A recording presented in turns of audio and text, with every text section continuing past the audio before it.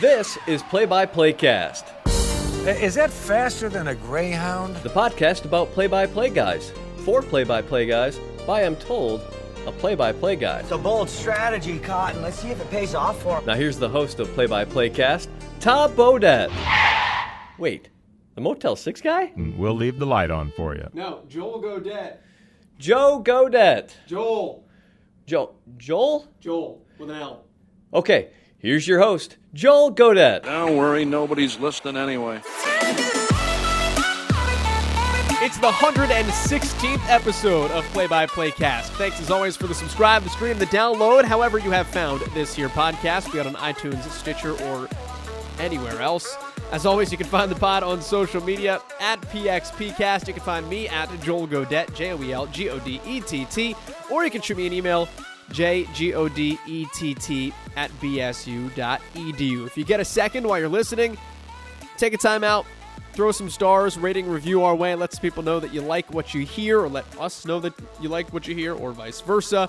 It is much appreciated as always. Of course, this is the podcast about play-by-play broadcasters for play-by-play broadcasters, hosted by a play-by-play broadcaster, a professional development podcast that dives into the tips, tricks, experience, process, stories, and preparation of some of the biggest and best play-by-play announcers in the business.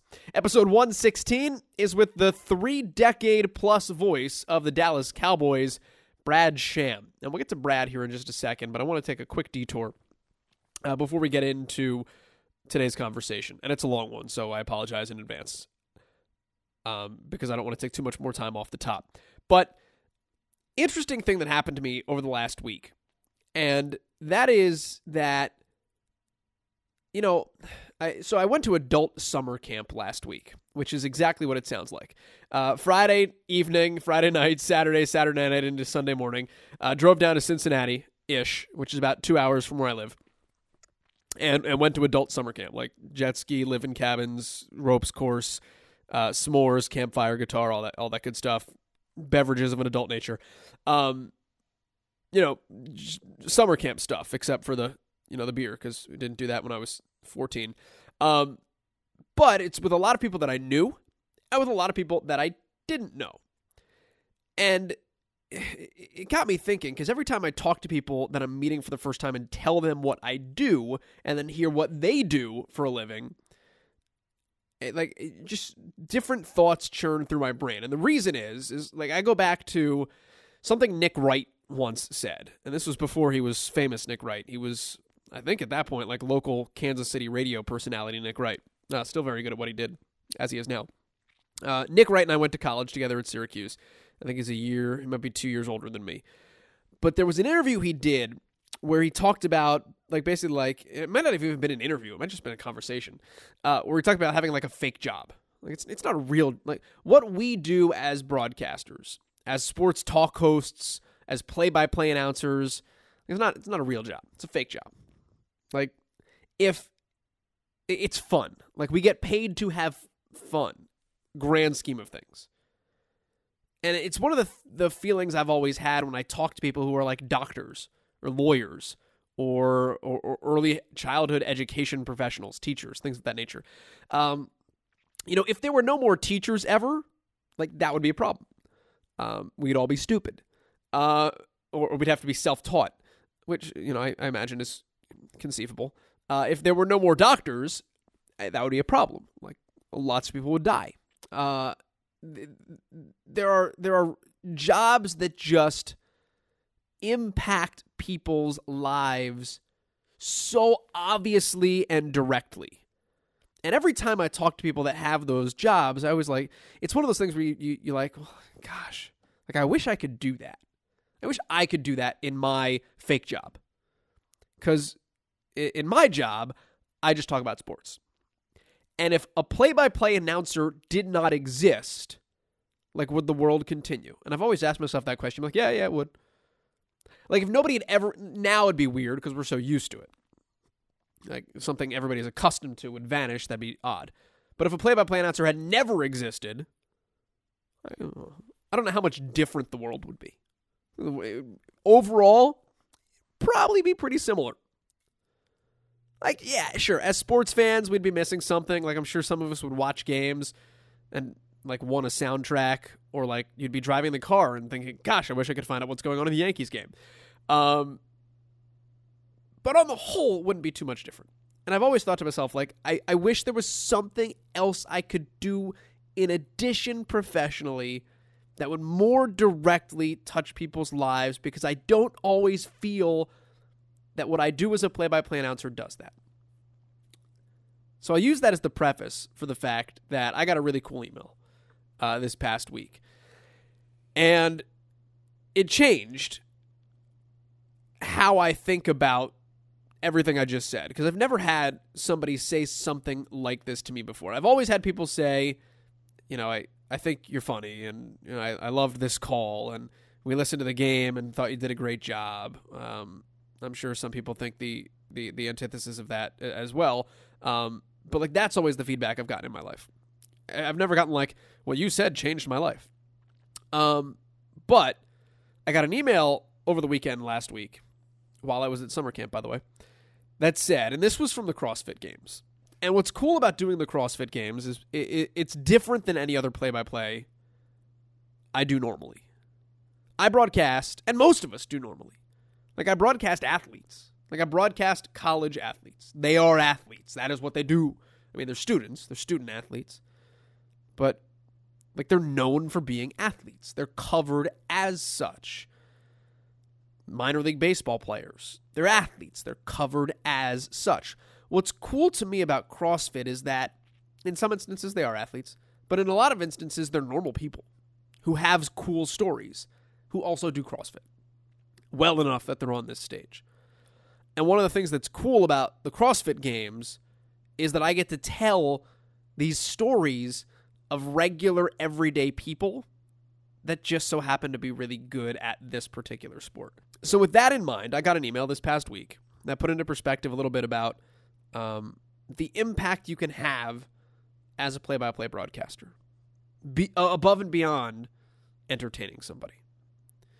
And I'll read this email to you. It was from one of the competitors in the Masters divisions, so ages 35 and up.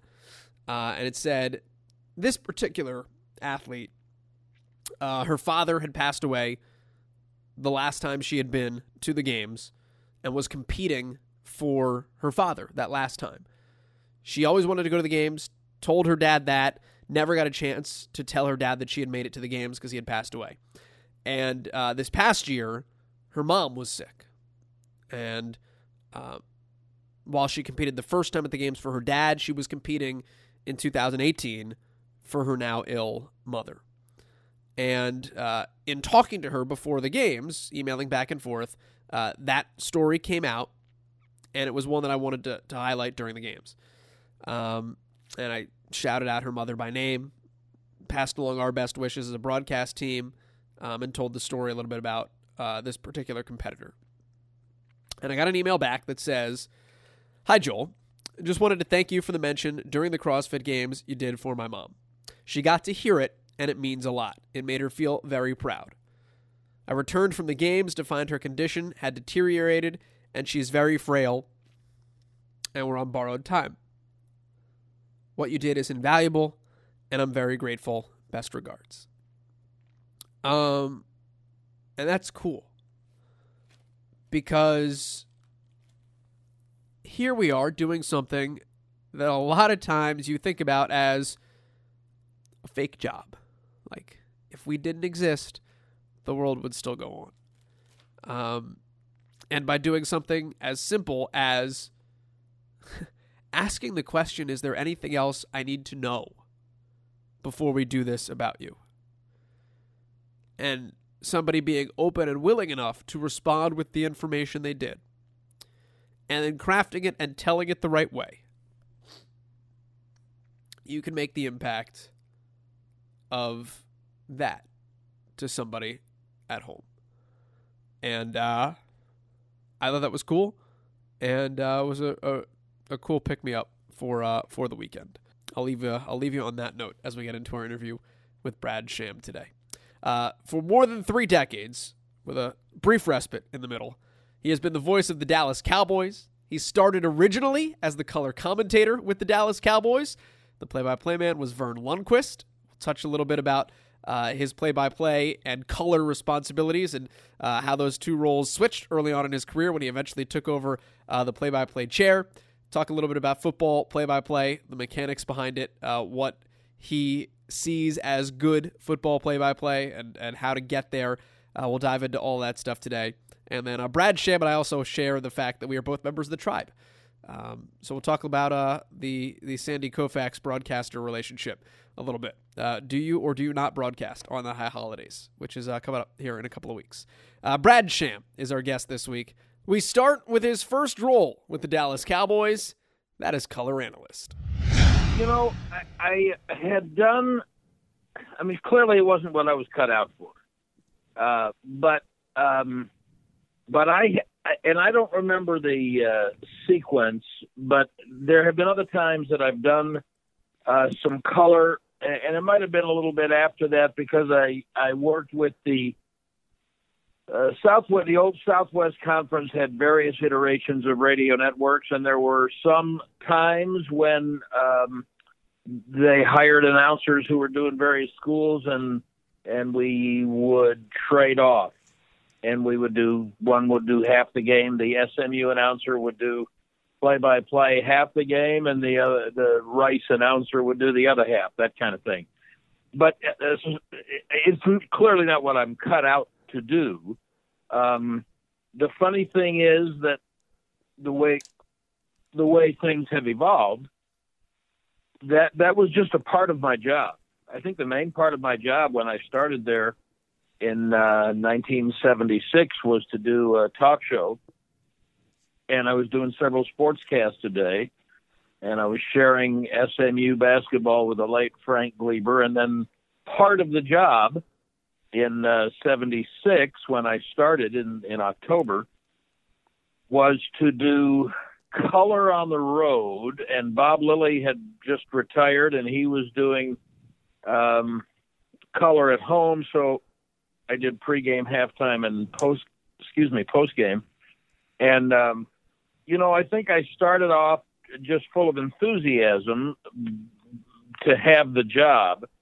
And then as I listened to myself and literally listened to myself on tape and felt as we were going along, I could feel like, okay, this is not what I'm best at. So let's really scrutinize it and figure out how to get better. One of the things I found out pretty quick was that there was although we weren't using the word analyst 40 years ago, that's really what the job needed, not a color person. A color person kind of connoted that you knew a lot of stuff about the players. And as I listened to the tape, I realized that nobody cared where the guy went to college or what his major was, they cared where he went to college, but nobody cared what he, not during the game. They wanted to read about that stuff later, but during the game, you better talk about during the game. So I set out to really study and listen a lot and ask questions of people who understood the game better than I did because, as you pointed out, I didn't ever play it. And once I did that, then I think it was a lot more comfortable. How much better are you? I think that you could, I would say today, anyone subsequently could do the same thing. A person more naturally suited for play-by-play could be an analyst. I would never say I wouldn't be as good an analyst today as a former player or coach, but I could do it, and anyone could do it if you knew what approach to take and understood who to ask questions of and to really listen to the answers you got. How much better are you for it now in your current role, having sat in the seat of the person who's next to you and understanding a little bit of their perspective differently than a lot of play-by-play guys do because they haven't been an analyst on a network broadcast of that level? Yeah, Joel, it's a great question, and I think the answer is quite a bit. I think that anytime you can have seen the other side, then it's really like a guy maybe being a quarterback in high school and then becoming a safety in college, and you just kind of understand what the other side doing. It gave me an opportunity. Vern, of course, is one of the greats in the history of our industry. So what it gave me an opportunity to do was sit right next to him and listen to him talk at what I was watching and try to figure out why I couldn't see the same thing until I could. And so, yeah, I think it was a tremendous aid to me. Well, take me on that process a little bit. What did you do to see the same thing? And what eventually got you to that point where you felt like you were watching the same game? Time and experience would be the answer to the second part. And I think the answer to the first part is, if there were things that there may have been times that I would maybe say to him, you just said that and I didn't see that. How do you know? What'd you see? Interestingly, the same thing applied. Let's see, that was in the 70s, probably 20 years later, when I did Texas Rangers baseball for 3 years with Eric Nadel, who's in Cooperstown for his work and a very close friend. And I felt like I knew baseball pretty well, but when I sat next to Eric and watched the game through his eyes and saw and listened to how he was describing the same thing I was looking at, it gave me a different way, hopefully a more thorough way to see it. So I think I would like to say I would recommend it for every young announcer, but I don't know that every young announcer is going to get the opportunity, because usually people who are hiring people who are qualified. And I certainly would not, if that was the job I was going after, I wouldn't have been qualified to get it. That's why the other stuff was so critical in my having that job. But I do think it's a big help. This might be hard to single out one or two things, but are there types of things that you can even look back on now and realize Eric or Vern saw it this way, and I never saw it that way until I sat next to them, and it's made you better for it? Well, I just think that there are nuances in any sport, whatever the sport is that you're doing. I mean, I think that I became a better play-by-play. I've done a lot of college basketball play-by-play, radio and television. And I think especially in television, when I got to work with guys like, I've done some games with Fran Fraschilla and, John Sundvold, who played at Missouri. And I think when you're doing play-by-play and you're sitting with someone who was really an expert player, you can start to see things that they are describing and understand the way they're looking at it. So I think from doing football with Vern, I had done some football. I did a couple of years of college football in the early 70s when Hayden Fry was the coach at what was then North Texas State. I did some in high school, but at that level, the nuances were such that I would just try to really pay attention. Now, not like the first couple of weeks, because I was just way too stupid. I didn't even know what the hell I was doing. But as I sat and listened to Vern, and he would be describing. Now remember, we're on the radio, so he'd be describing a formation, and then he would say that the defense gave him a blitz look.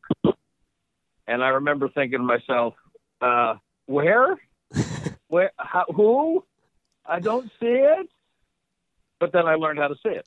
Yeah. And then you talk to the thing about doing it at that level, like if you're doing a team or even if you're doing a conference, a school, you then are going to have access to players and coaches, and you're going to be able to say, hey, when this happens, what do you guys do? And why did you do this? And so then over time, the education process is such that you just learn how to look at it differently. When I started, I've been watching baseball since I was a kid. When I started broadcasting it with Eric, he is so good at little details, defensive shading.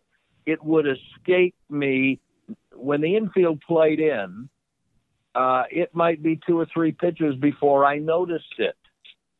So that's situational awareness. There's a big difference between sitting in your living room or in the stands drinking a beer, and even if you're keeping track of the score, you're not thinking about counts and pitch setups and sequences, and you're not paying attention to how a particular pitcher is at holding runners at first as opposed to second, and what the shading will be of the defense.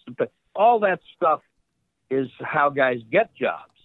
And so those are things that as I worked with Eric, I was able to pick up and learn, and makes me appreciate baseball even more now, frankly. But those are you can learn those things. The key is just keeping your eyes and ears open, and whoever you are at whatever level, whatever experience you've had, don't walk in the door thinking you're the teacher. You know what to do. You've seen it all and you can handle anything.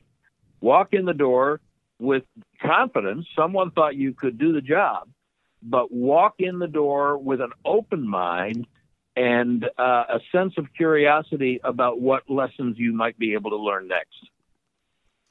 I like that. That's a really good perspective to have on it. Let me ask you about. I've been doing, Joel. I've been doing this 40 years now. Yeah, and I've been working with Babe Laufenberg for 25. Now, Babe played quarterback in the league for 8 years, and I say all the time that he is so intuitive offensively. If I were a head coach or a general manager, I'd hire him to be an offensive coordinator in a heartbeat. And even after all this time, I want to hear. Sometimes I'll ask Babe a question on the air in the course of a broadcast that's designed to satisfy my curiosity. What are they doing? Where's the? And I'm still trying to learn the nuances of defenses and where safeties shade and how defenses disguise. And I'm sitting here right now watching tape of the Cowboys preseason opener, and we're a week away from the second game. But I'm trying to watch these backups, because when you're doing a game, when you're doing play-by-play of a game, you're following the ball. And so as we go into this next preseason game, since I have the access and the wherewithal to be able to watch their tape, I really want to see the second and third quarters. I want to see the backup guys who are trying to make the team. How did they do? What didn't they do right? What do they need to improve on? It's going to make me better Saturday night in the second preseason game, because I've watched some of this stuff. And that education, I don't know that education ever stops. So let me ask you about watching tape a little bit. When you're sitting there watching it, what are you looking for, and how do you know what's important? And is it more just of a, this looks interesting, let me make note of it so I can ask the right person so that I can glean from it, more than anything else? That is a really intelligent question, because when I watch tape during the regular season of the other team, the team that they're playing, I probably will watch the TV copy. And what I want to know for my purposes as a play-by-play announcer is what do guys look like in their uniforms. I'm not watching for in those circumstances, or if I do a network college game or something, I'm really not looking for formations. And I don't know that I'm smart enough to be able to, delve into game plans and deep. I want to know what guys look like. I'm kind of a visual learner, and so I want to know that guy wears his socks high and he runs upright. And now for this, it's really interesting that you asked that question, because I'm sitting here watching these linemen, these backup linemen, and I'm seeing a couple of things that guy didn't seem to get his guy, but as that linebacker shot the gap, he also wasn't looking at him. So I'm making notes to go ask coaches tomorrow. They're off today. I'm going to go ask coaches tomorrow. Okay, if you remember in the second quarter when you had that play and the Mike shot the gap and the right tackle seemed to be trying to get right to the second level, was there supposed to be a pass off from the center to the guard? So the answer to your question is, and this is what makes it dangerous and why I think you have to keep an open mind. Some of the time I'm looking at it and I don't know exactly what I'm looking at. I don't know what, because I don't know what the assignments are. Yeah. And so I think it's really dangerous to make value judgments that you're going to repeat on the air. Now, what I can see is if a guy's in space. I'm really looking at offensive line play a lot right now because I'm watching their second second quarter offense. And so I want to see the things that you cannot see when you're doing play-by-play. I want to see where it looks like a guard has passed a guy off to a center or vice versa, or when the tackle clearly thought he was supposed to go get that outside linebacker, and then does it look like it was the back's responsibility to come across the formation and get that defensive end? Those kinds of things you can't do while you're watching the game live. And so if I see that a guy is either pretty good or doesn't look to be pretty good on this tape, I have time before the next game to ask the right questions of the people who know. That will inform my commentary as we go through the next game. Does that answer the question? Yeah, no, 100%. Is it more for your knowledge too, though, or is it more so that you can set Babe up for something? And is that stuff that you'll discuss ahead of time? Like, hey, Babe, I saw this on film. I just want you to know that, it stood out to me. I spoke to the coaches about it. It's something that might be good for us to talk about as we go, and kind of help lead whoever you're working with in the right direction. It would be instructive, perhaps, for young people to understand that if you do this on a network level, college or pro, then you have big production meetings a day or two before the game, and you'll watch film together, and you'll talk about those very things. Look at that. What does this mean? I don't believe I would ever say to Babe, hey, watch out for the right tackle. He really seems to. What I might say to him is, do you see anything in the right tackle? Because I thought I did, but what do you think? Now, one thing that I've learned is that over the course of time, my instincts are sometimes a little better than I want to give myself credit for, and sometimes I'm right about what I'm looking at. It's not that it's just for me, although I'm interested enough in it that if I had access to it and it wasn't part of my job, I'd probably be interested in doing it. On radio, and I do usually do the Cotton Bowl on ESPN radio, and those guys, a full-time network radio guy, they may be doing 5 bowl games in a 2-week period. So there's not much time for that. The producer then is going to get your notes, and Babe and I don't really have a production meeting. We talk if it's a home game, we're both at the Cowboys complex almost every day, and we'll talk, and we'll text, and if it's a road game, we usually sit next to each other on the plane, so we got a chance to talk about things we've seen or read. I will absolutely ask him what he thinks about thus and so. I think the answer to the question, Joel, is what I do it for is so that I'm better informed for the audience. Sure. It's not just for me, although I enjoy the heck out of it. It is, and it's not just to set Babe up, because I'm going to probably, if I have any question about something like that, we after 25 years, we kind of know each other a little bit, but I'd be more inclined to let him guide me into how to set him up. But I do think that if I see something that interests me, then I can talk to him about it, not in a formal meeting.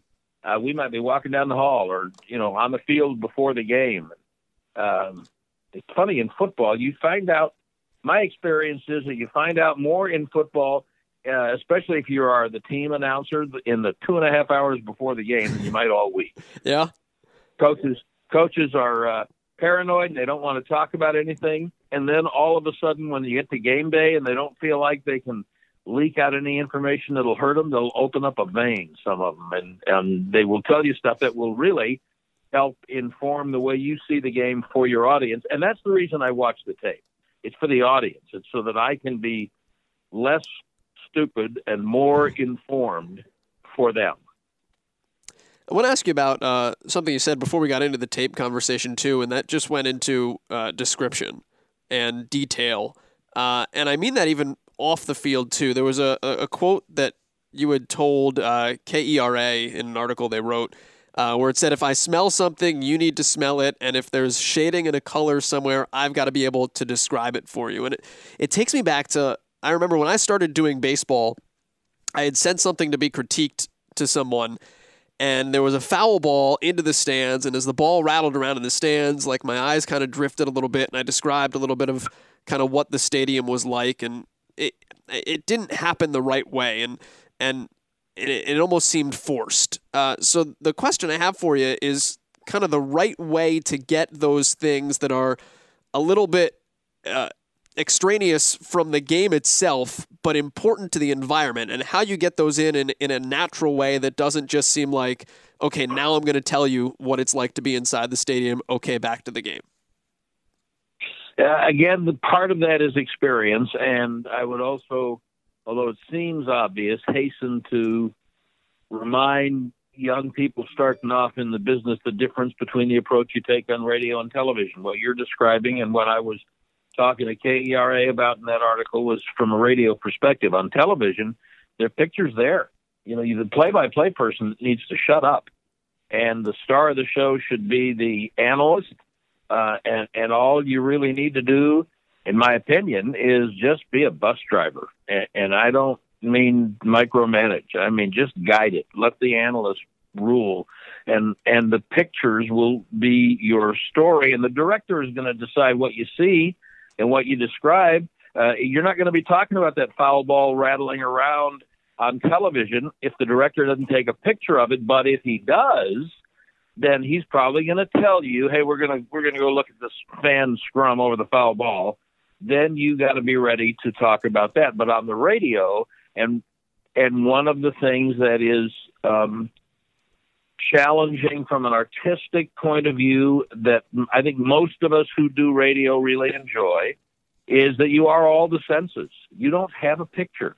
And that's why my imagined target audience on any play-by-play radio broadcast is a sightless person, a truck driver going cross country, a woman cleaning out her garage, a guy in a duck blind. Well aware that people are watching on television or listening in the stadium while I'm doing it. Those aren't the people I'm mostly talking to. I'm talking to the people who cannot see it, aren't there. And that's why I say you have to be all the senses. Obviously, you have to describe the play. But if you really want to do your job to the ultimate on the radio, then there's a way to describe the way the wind is blowing. You can tell them about uniforms rippling or hot dog wrappers flying around or the way the flags are going. And color is really important. You just have to, through time with experience, not beat them over the head with it, but an occasional, gentle, subtle reminder of the Cowboys are wearing blue shirts, and the Eagles are in green, and those little things that you just drop in unobtrusively, but very intentionally. And if someone's barbecuing, if there's some big meat smoker going on in the concourse, and you can smell it, absolutely. Let's take the fans right there and let them smell it. If there was a time when people smoked at games, if someone was smoking a big cigar, and I happen to like cigars, I might say, man, oh man, I wouldn't mind one of those right now. You could, and you're not going to spend a lot of time on it, but you can do that kind of thing. And so the trick with something like a foul ball that goes rattling around, the chances are, if you heard it, your audience might have heard some of it. And over time, you kind of get accustomed to not taking your attention completely away from the game, because the game is always the most important thing. But did you hear that rattling around? That ball hit on the fourth row about 6 seats in, and it bounced up and it hit a pillar, and you can say 4 things in between pitches that will make them feel like they've seen it. And that's just it's just a matter of doing it. How about the mechanics of a play in and of itself? Once you get it back from Babe, the absolute essential for you every time in setting a play is what? And I ask that question too, keeping in mind the trying to break up the monotony of saying the same thing every time, or maybe the answer is you have to say the same thing every time because you're setting a formation and you're calling a play. So part of that is that there's a couple of interesting pieces of that. In basketball, which I've done a lot of, you have to disabuse yourself of the instinct to describe every touch. If you listen to particularly an NBA game, you cannot describe every touch of the ball and locate the ball. It's a little easier to do in college, but if you want the analyst to join in and paint the picture and big picture the thing for the audience and talk about trends in the game, and you're going to have to tell yourself that it's okay every now and then if you don't describe every touch of the ball. You've got to make sure you know that it's in, and you don't want it to get away from you. And you got to make sure that people know if it's in the front court or the back court, the right side or the left side. You got all kinds of locators on the floor, foul line, elbow, lane. But you don't have to describe every single touch of the ball. In baseball, I would not say that's the case. You have enough time to tell your stories, paint your picture, and in between pitches, you've got enough time to reset. Personally, and I listen to a lot of baseball, and thanks to the internet now and technology, you can listen to your favorite team across the country. And I think I like to bring the pitcher either into his windup or to a set, instead of just all of a sudden saying, there's a fly ball. Wait, I didn't know the ball was pitched yet. Yeah. So I that's just me. In baseball, I think you have time to talk about whatever you're talking about, reset the runners. If there's something unusual in the defense, a shift either in the infield or the outfield, and then let the pitcher go through his mechanics. Now, in football, one of the most important things to remember is that question that you ask does not begin with the end of the play. It actually begins with, it does, but it actually begins with how much I say after the play is over. So if I talk a lot after the play is over, because, in our heads, we all have such wonderful contributions to make. And announcers will understand that. It's not a joke. We all really do. We all really think we have further contributions to make. Oh, yeah. And so if I keep talking and he's got less time, the chances are that he's going to still be talking when I would have liked to have had it back, and that's not his fault. That's my fault. So to try to directly answer your question in football on the radio, ideally, you'd like to have it back as the huddle is being broken. You'd like to be able to set the formation and remind them of down and distance. Now, I'll tell you a story that's true, and it's told with love, and both of these men are gone to their reward, and they're both Hall of Famers. In the late 80s, I used to love listening to Jack Buck and Hank Stram doing Monday Night Football in my car or wherever. And I was a big Jack Buck fan, Joe's dad, because I was a kid in the Midwest and you could hear KMOX from St. Louis everywhere.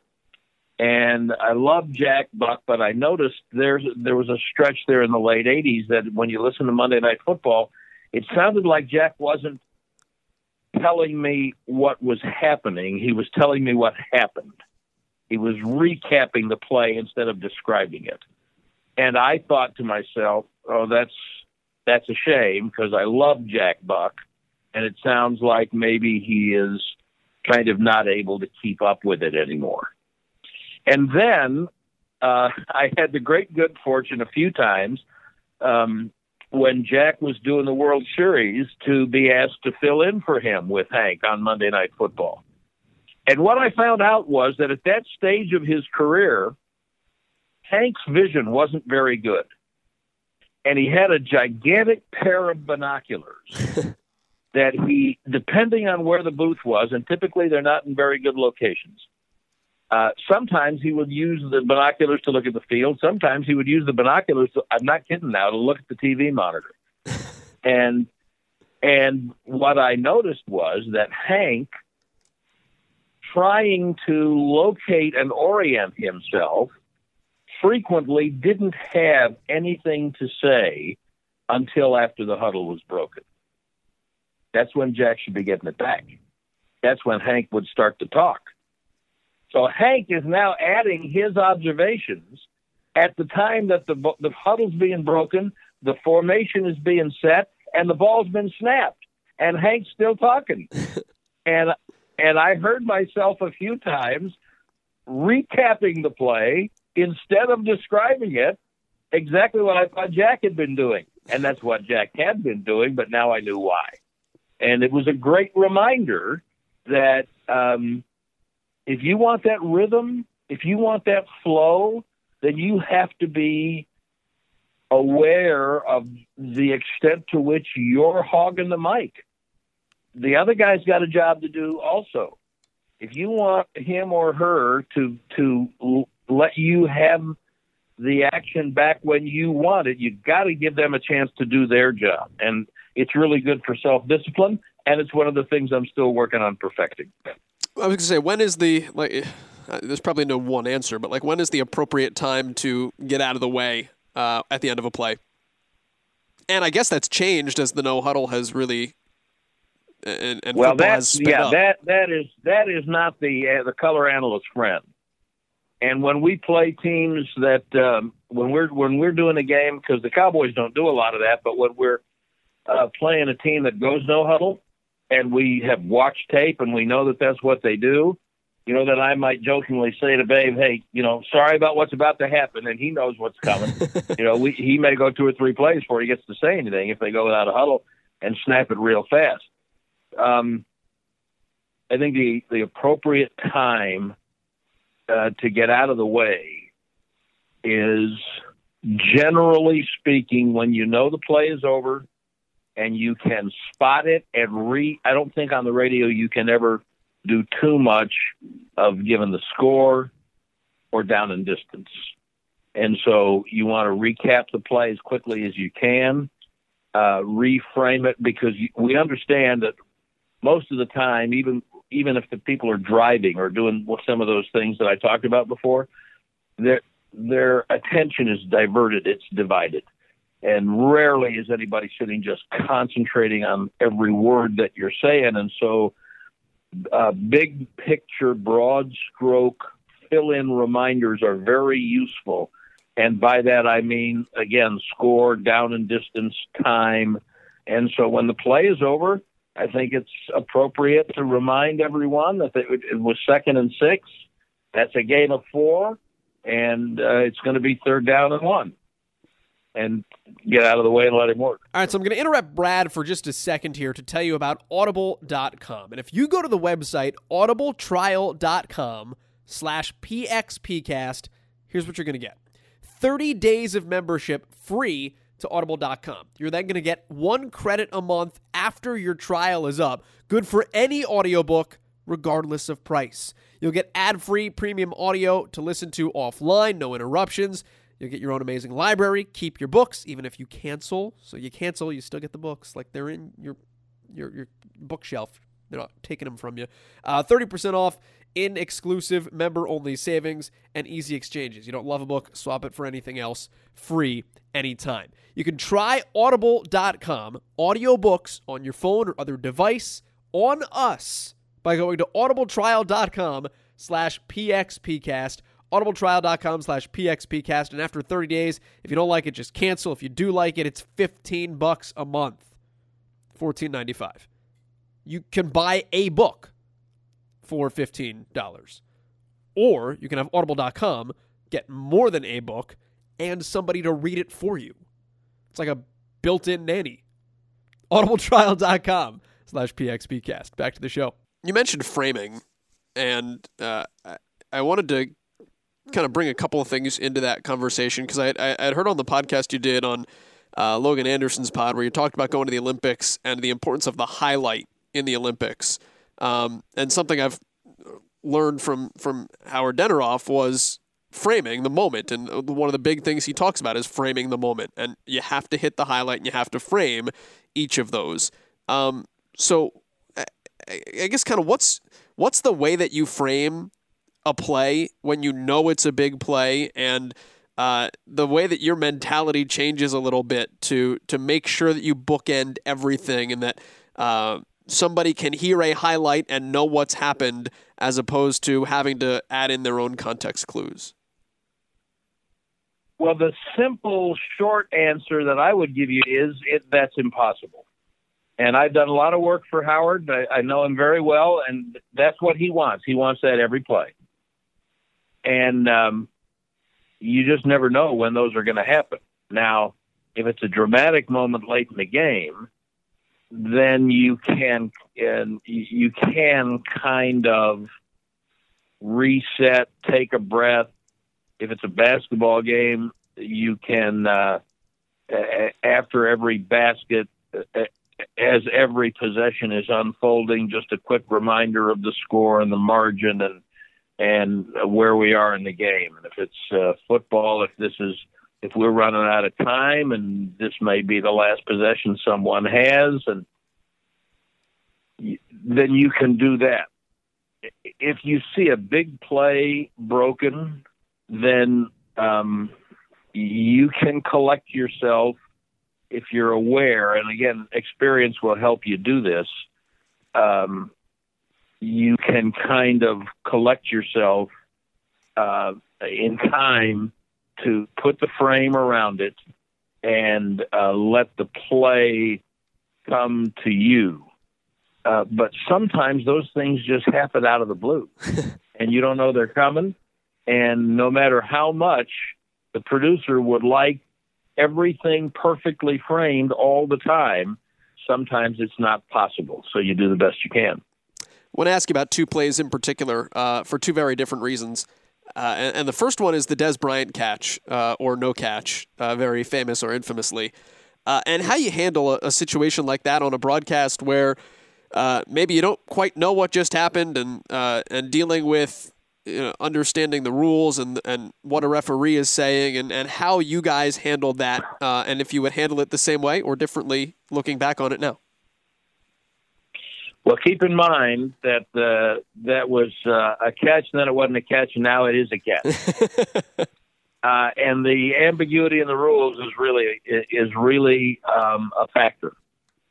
Another thing that's a factor in how you handle it is, to a lesser degree, who you're working for. If you're doing a network broadcast and you're impartial, that's a little different approach than that day when we were the Cowboys Network. When I worked with Vern, he used to say, and I still use it all the time, that we endeavored to do the games objectively from the Cowboys' point of view.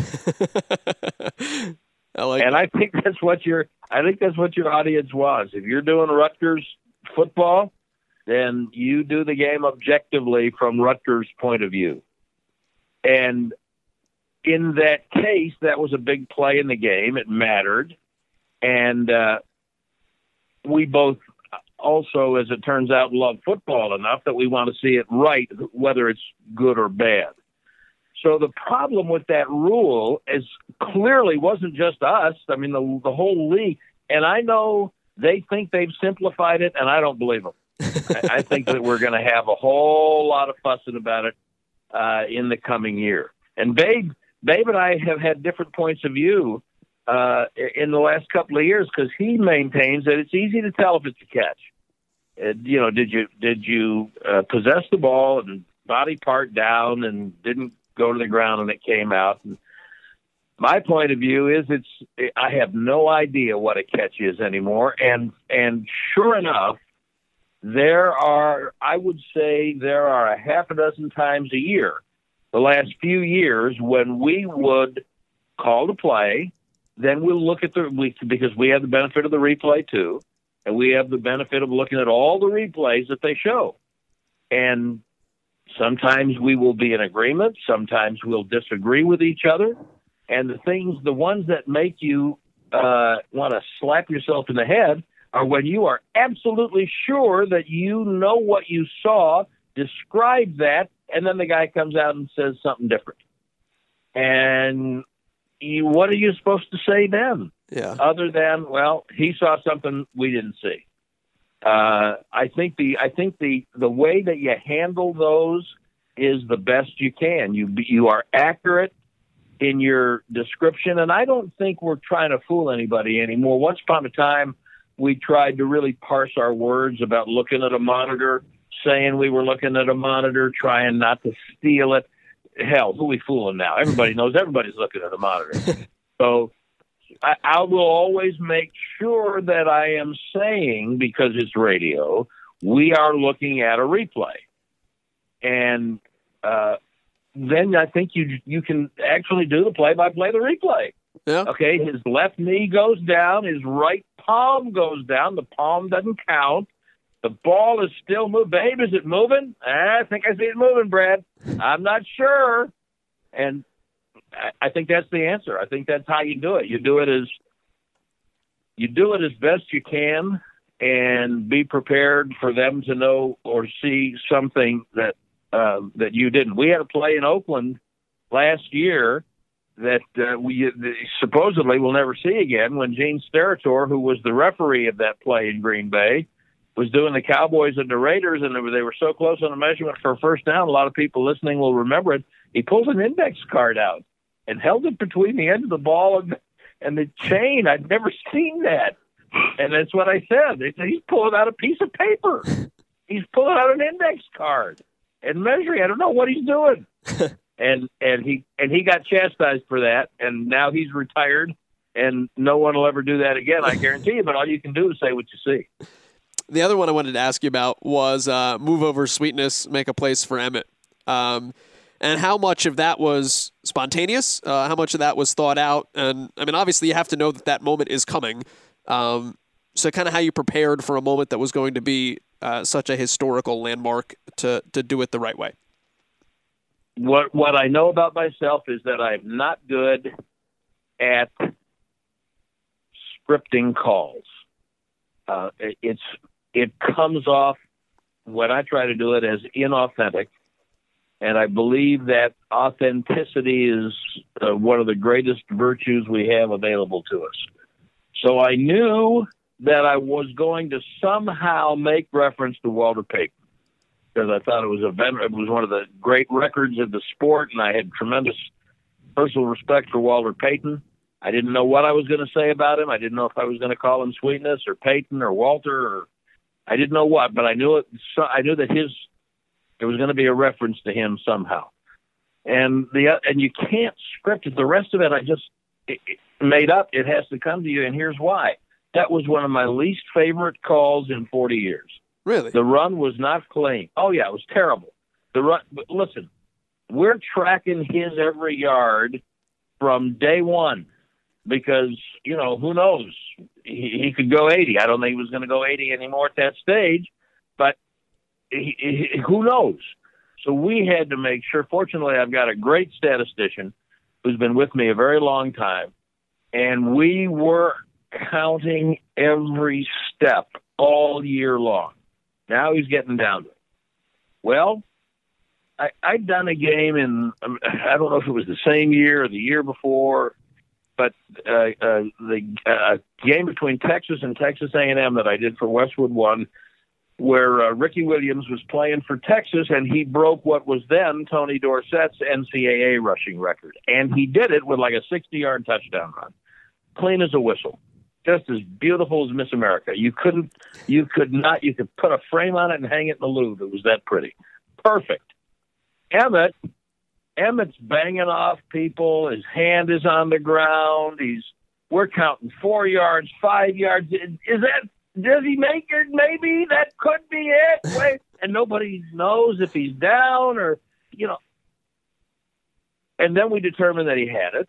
And if you listen back to the call, you'll hear that. You'll hear that indecision before I said anything about move over sweetness. And then, of course, the irony is on the next play, he lost yardage and gave it back.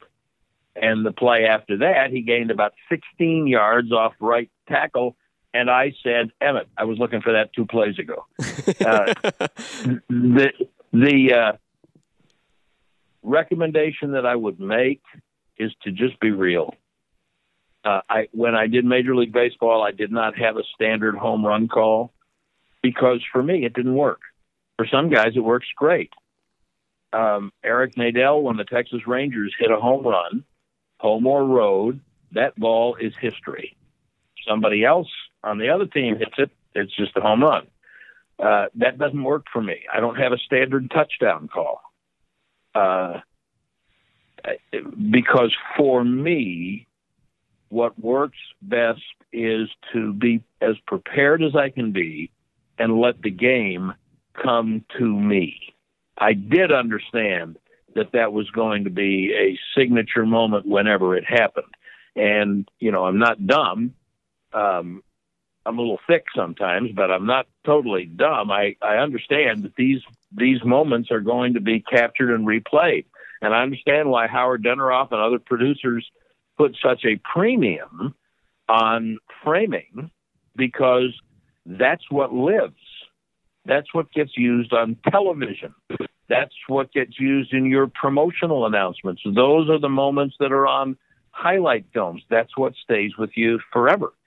And that's why it's important to try to be at the top of your game all the time. But sometimes, and the Emmett run is a great example, you don't get what you want. Yeah. It's not, you just have to describe what happens and try to be prepared. And the sweetness part, I'm happy with. I'm happy with the way it came out, but I had no idea that's what I was going to say until I opened my mouth and said it. Interesting. Last thing I want to ask about on a serious note is somebody else, actually, because I read a cool article. Oh, we hadn't been serious up till now? Well, I mean, like the last series, I have 2 questions left. One is serious, one's not serious. I'm just playing. Go ahead. I want to ask you about somebody else, because there was a cool article about your statistician and Bob Thomas. And we've talked in some conversations on this podcast about other people and how they contribute to the broadcast, and how important a guy like he has been to what you guys have been able to do, and how you work together, and what the relationship is, when the relationship works best between you and a statistician.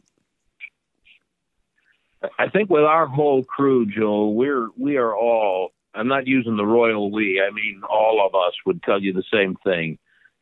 Christy Scales, our sideline reporter, and Babe, and Bob's son, Sam, who I've known since literally he was born, now is spotting, and our producer Danny Miles has been with us for years, home and road, and we really all understand each other. We each respect what the other one brings. We all know, and this very much applies to an announcer and a statistician, but it's not exclusive to that we make each other better. Everybody takes pride in it. It's very much like a team. In fact, it is a team. It's just a different kind of team. Everyone takes pride in their own job, and everyone takes pride in the fact that we, each of us, can make the others on the crew better or worse. Now, the reality is that the announcers are the ones who people see and or hear, and so we're the ones who get the most attention. But we're not the ones who deserve the most attention. Bob Thomas has, in fact, been my statistician for more than 35 years, and there are a lot of good statisticians. Bob he knows what I'm thinking. he understands what I think is relevant and what Babe thinks is relevant. Unlike most statisticians, he uses a grease board on the wall, and we can look up at anything. We don't have to ask for anything to be handed to us. We can look up at any time and see any relevant statistic, and if there is something specific that we want, we pass him a note or talk to him in an IFB, and he's got it within seconds. But because he understands the game, because we are all a team that's worked together for a long time, we have a great deal of care and caring for each other. He's just exceptional, and I can't talk about him enough to suit me. He has a Radar O'Reilly-like quality that sometimes it just, even after all these years, I will start to turn and look because there's something I want to say or a point I want to make, and he's already put it on a piece of paper in front of me. And what that does for the listener is immeasurable because it makes what we're doing more seamless. And I really believe this in football. Again, I'm a big baseball guy, love all the statistics, don't understand all the next-gen stats, but I do understand there are some things like, I think WHIP is really a good indicator of what's going on with a pitcher. I'm not too sure about WAR. I don't know how that really helps me. I understand why managers think that exit velocity is important and launch angle, and I don't know how that helps me very much in my enhancement of the game. Football's a little different to me. Football statistics can help. There's absolutely a place for next generation statistics in scouting and in broadcasting. But it's not, to me, it's not a game to bury the audience, radio or television, in statistics. We get a packet every Tuesday during this regular season from the league after the Monday night game. They do a whole thing of the league statistics, and it's 20 pages of various things. It's all interesting if you don't have a life, but if you do, then your chore is to find out which of those statistics presented in which way are relevant, what will help the audience's enjoyment and understanding of the game. All of those numbers won't do that. And what Bob does is he is a walking distillation of that. He automatically understands what I think and what Babe thinks are the most important things we can tell the audience that will help them go along during the game and understand it better, and that's what he gives us. And that I can't begin to say how much the audience has benefited from his work. That's awesome. Yeah, it's always a big help, and it's the stuff behind the scenes, obviously, that people don't see that makes us sound I would smart. say this. So. I would say this, and you'll understand it. But if people might just try to imagine what it would be like if the announcers had no statistician. Yeah, it'd be wild. or one who was getting the information wrong. Yeah, 100%. I have one other question, and it's off beat of what we've been talking about. But you and I share something in common as broadcasters in that we are both members of the tribe. We are both Jewish. I have broadcast in the last 2 years 2 college football games on Yom Kippur. And I know you skipped a Cowboys game, I think in 2015 on Rosh Hashanah. And I was curious, as we get close to the holidays again this year, what the internal battle you fight in yourself of do I do it or do I not when games fall on the high holidays that sometimes people go through, and how you arrive at the decisions that you make based on where you are every year. It's, of course, very personal, and there's no right or wrong answer. Your answer is right for you. My answer is right for me. And so I have no internal battle. My faith is the most predominant thing in my life.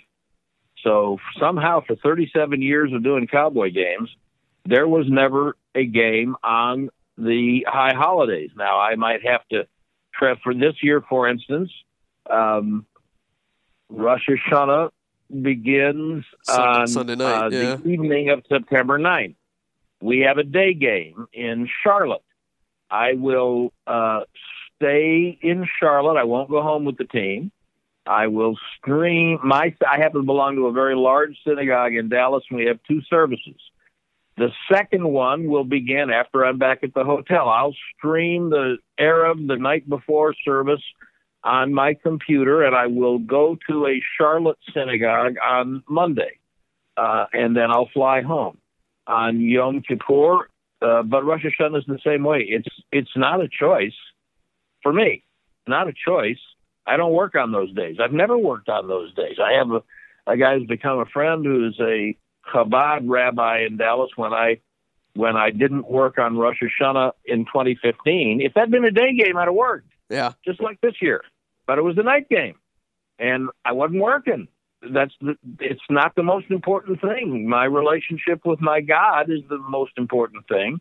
And I told the radio station I won't be available. And in fact, Vern Lundquist came back and did that game. Yeah. And so my friend, social media being what it is, I didn't know him then, and he found out about it and put it out. And this is Sandy Koufax not pitching on you. No, it's really not. I have never in my life worked on the high holidays, but most of the time it did not involve doing a game. It would be going to an office or doing a talk show or doing your regular shift, or and so fewer people noticed. I didn't do anything different. What was different was when the holiday fell. Yeah. But for me, it wasn't a choice, and I don't pass that off as being the right choice for anyone else, because everyone's got to make their own decision. I'm sure there are devout Christians who have to do games on Christmas or Christmas Eve or Easter Sunday who are conflicted about that, and they resolve it in their own way. For us, for me, there's not a choice. The very first thing I look at always when the NFL schedule comes out in April is what's the situation with the high holidays.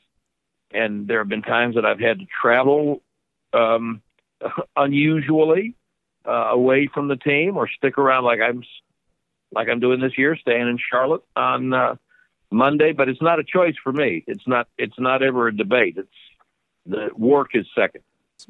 Brad, if people want to find you, how do they find you on social media or find Cowboys games and things of that nature? Well, Cowboys games during the regular season, thanks to satellite radio, every NFL broadcast during the regular season and postseason, not preseason, is available on Sirius XM.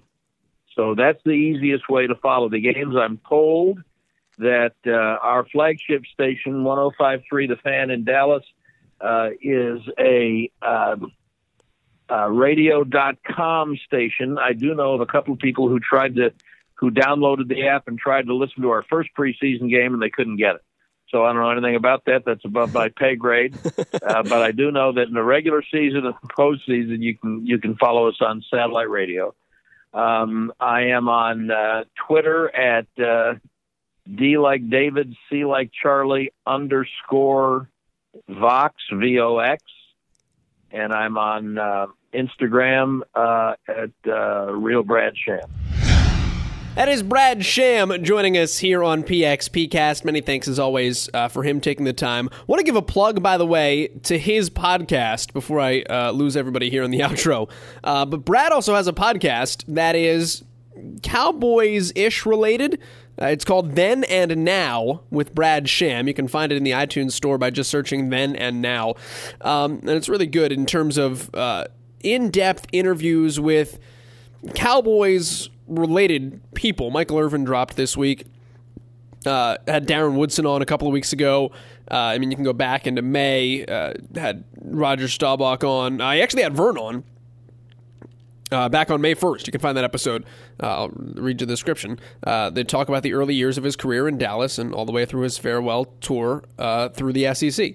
And it's digestible, too. I mean, these are, for the most part, 30-minute episodes. But it's good because they get to kind of dive deep into the Who, and obviously they talk a lot of Cowboys stuff in these episodes, but it's a good... It's a good portrait, for lack of a better word, of who these people are. So check that out if you get an opportunity. I know you love audio. I know I gave you the pitch about Audible.com. If you love audio in the middle of the pod, if you want more audio, go check out Then and Now. Then and Now with Brad Sham. Just search Then and Now in the iTunes store. And you can get yourself on that RSS feed and whatnot to get that downloaded right into your phone each and every time it comes out. We're out of time, though. We are way over time. Dave O'Brien is with us from the Red Sox next week. Ted Robinson from the San Fran 49ers after that. And we'll have a football game to talk about on next week's pod because the Cardinals open Thursday. And because I always record this Thursday night, because I'm stubborn that way, I'm going to be recording this about 2 a.m., and we'll see how that goes. Until next week, this is PXPcast. I'm Joel Gadet, and we are out.